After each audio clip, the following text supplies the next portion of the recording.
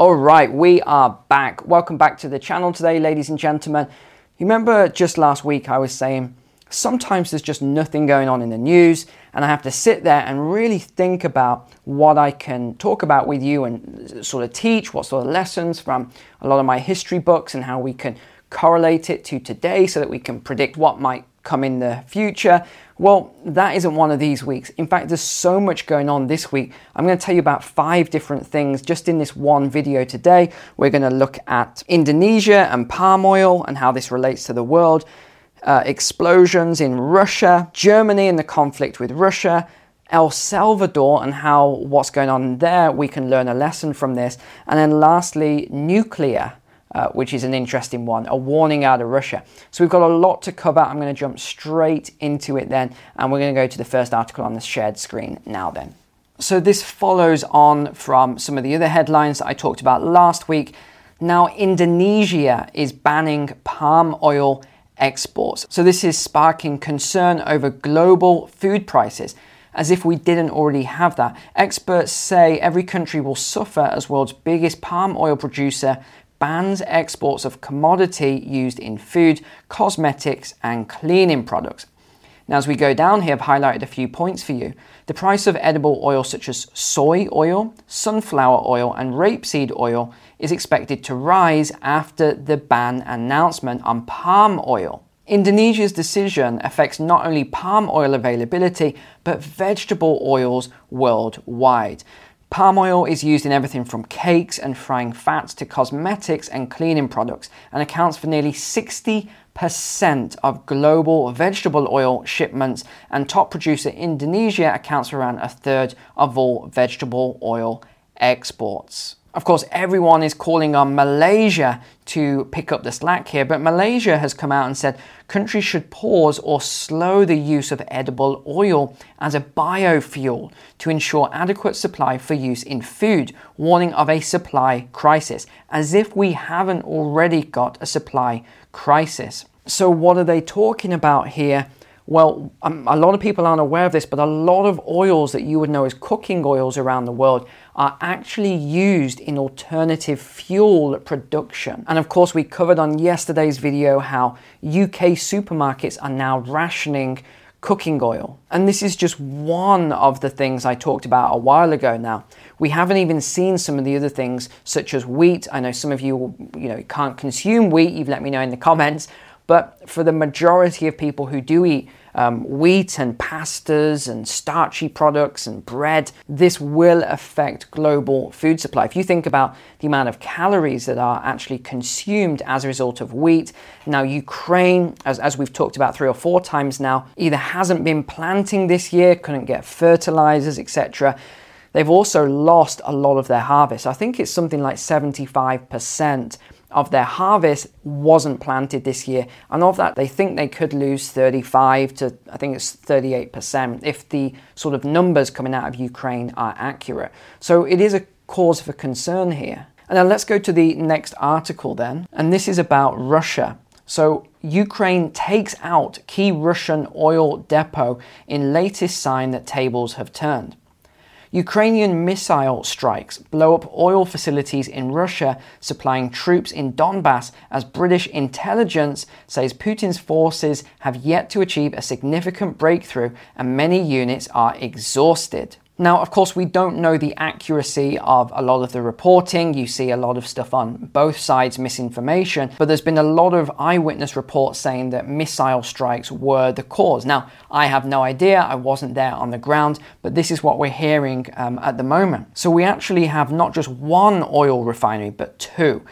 First one caught fire at 2 a.m. local time before a second fire broke out at a nearby military facility around 15 minutes later. Now, isn't that interesting after what we covered on yesterday's video about all of these fires that keep starting?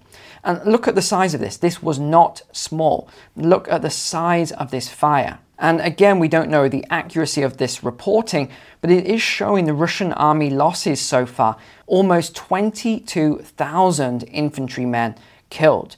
873 tanks. I'm not going to go through and read all of this, but you're welcome to come and either pause the video so you can see this or come and read this article yourself. Now, what are we seeing at the moment? We're seeing this escalation between Russia and other countries. So Russia expelled 40 German diplomats in retaliation for unfriendly decision. So in effect, Russia is basically doing what Germany did to Russian diplomats, and they are expelling German diplomats now. Of course, we look at this article that just came out 10 days ago. German delivery of heavy weapons to Ukraine allowed under international law. So this was the Justice Minister. International law does not label the delivery of weapons as an entry into war. The German government said it plans to release more than €1 billion in military aid to Ukraine. So one of the things I always like to do is to try and put myself in the shoes of different people. Whether it's a German minister or it's Putin or Zelensky or Biden or Boris Johnson or whoever it is when they're making these decisions. And I was just thinking about the German ministers and they're shocked and outraged and saying it's completely unreasonable for Russia to do what they did to the Russian diplomats. Not just that, there's also the fact that Germany's sending $1 billion or euros worth of aid to Ukraine, but then they say, oh no, we're not helping, we're not involved in the war. But if you're sending, say, heavy tanks and artillery and all the other stuff to one side, let's think of it like people. Let's say that one person's arguing with another person, it's an argument here, but then this person here supports this person. Well, obviously you're taking a side, you're involved, whether you say you are or not. But the other thing I think is quite interesting about the situation is that Germany, in fact, let's pull up the numbers here. Germany actually gets a huge amount, you can see just here, a huge amount of their energy from Russia. Now, I realize they want to completely remove energy dependence on Russia by the end of the year. I really don't know if that's going to be possible. I think it's very unlikely. But the point I wanted to make with all of this anyway, let me just wrap this up.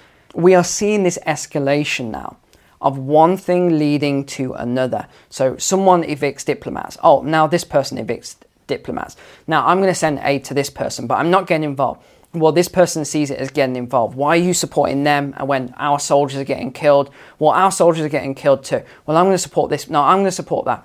What you're seeing, and I've talked about this already, is this sort of convergence of two sides. And I think we're pretty much there now. We've already, set this in the sand. The line in the sand has been drawn with who the sides are. And I just think this is going to escalate. I really do. I think this is going to keep escalating because what's a good example here? Maybe Newton's law of motion, right?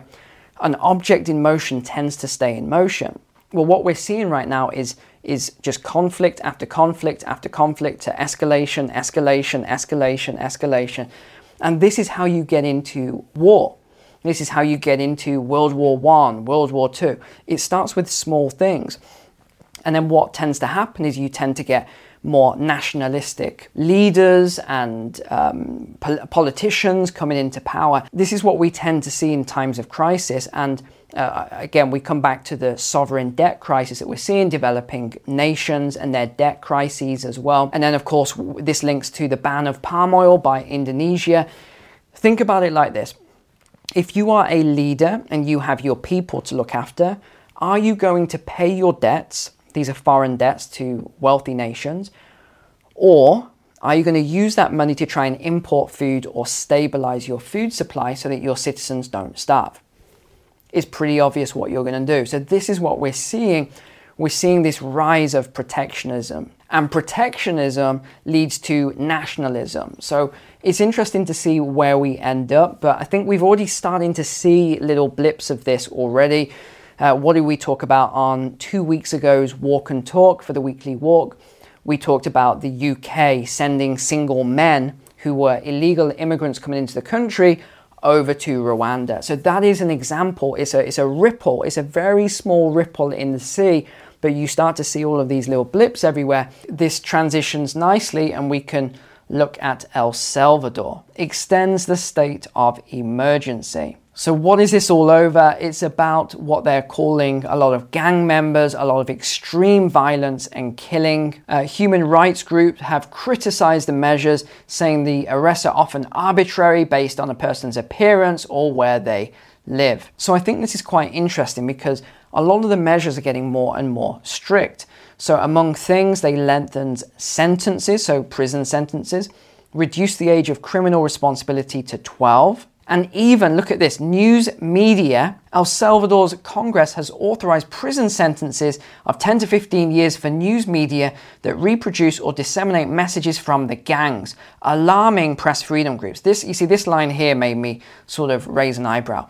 Why would press freedom groups be alarmed by that? Let's just look at this. Gang members, murderers, all of these innocent people are being killed. Why would the media be allowed to disseminate information from these gangs? I'm guessing that the gangs pay the media companies, try and get all these alternative messages out or whatever. And the Press Freedom Group is alarmed by the fact that that can't happen. That doesn't make much sense to me. Why would you try and protect criminals and murderers and drug dealers and all the rest of it? Gangs control swathes of territory through brutality and fear. They have driven thousands to emigrate to save their own lives and the lives of the children who are forcibly recruited. And again, I think this is actually a very good lesson for us for what tends to happen in societies when you start to have a breakdown of societal bonds, when you start to have too much crime and sort of gangs coming through, often because the punishment is just not strong enough in order to deter crime. But there's a lot more to it as well. I think we're going to see a lot more crime because of the wealth divide. You see, this is a key thing that we can't sort of exclude from this argument. When you have this big wealth divide, this also plays into this. And I've talked about this before where the media's putting out all this stuff saying, hey, you need these latest Nikes and you need this designer clothing, this car and things like that.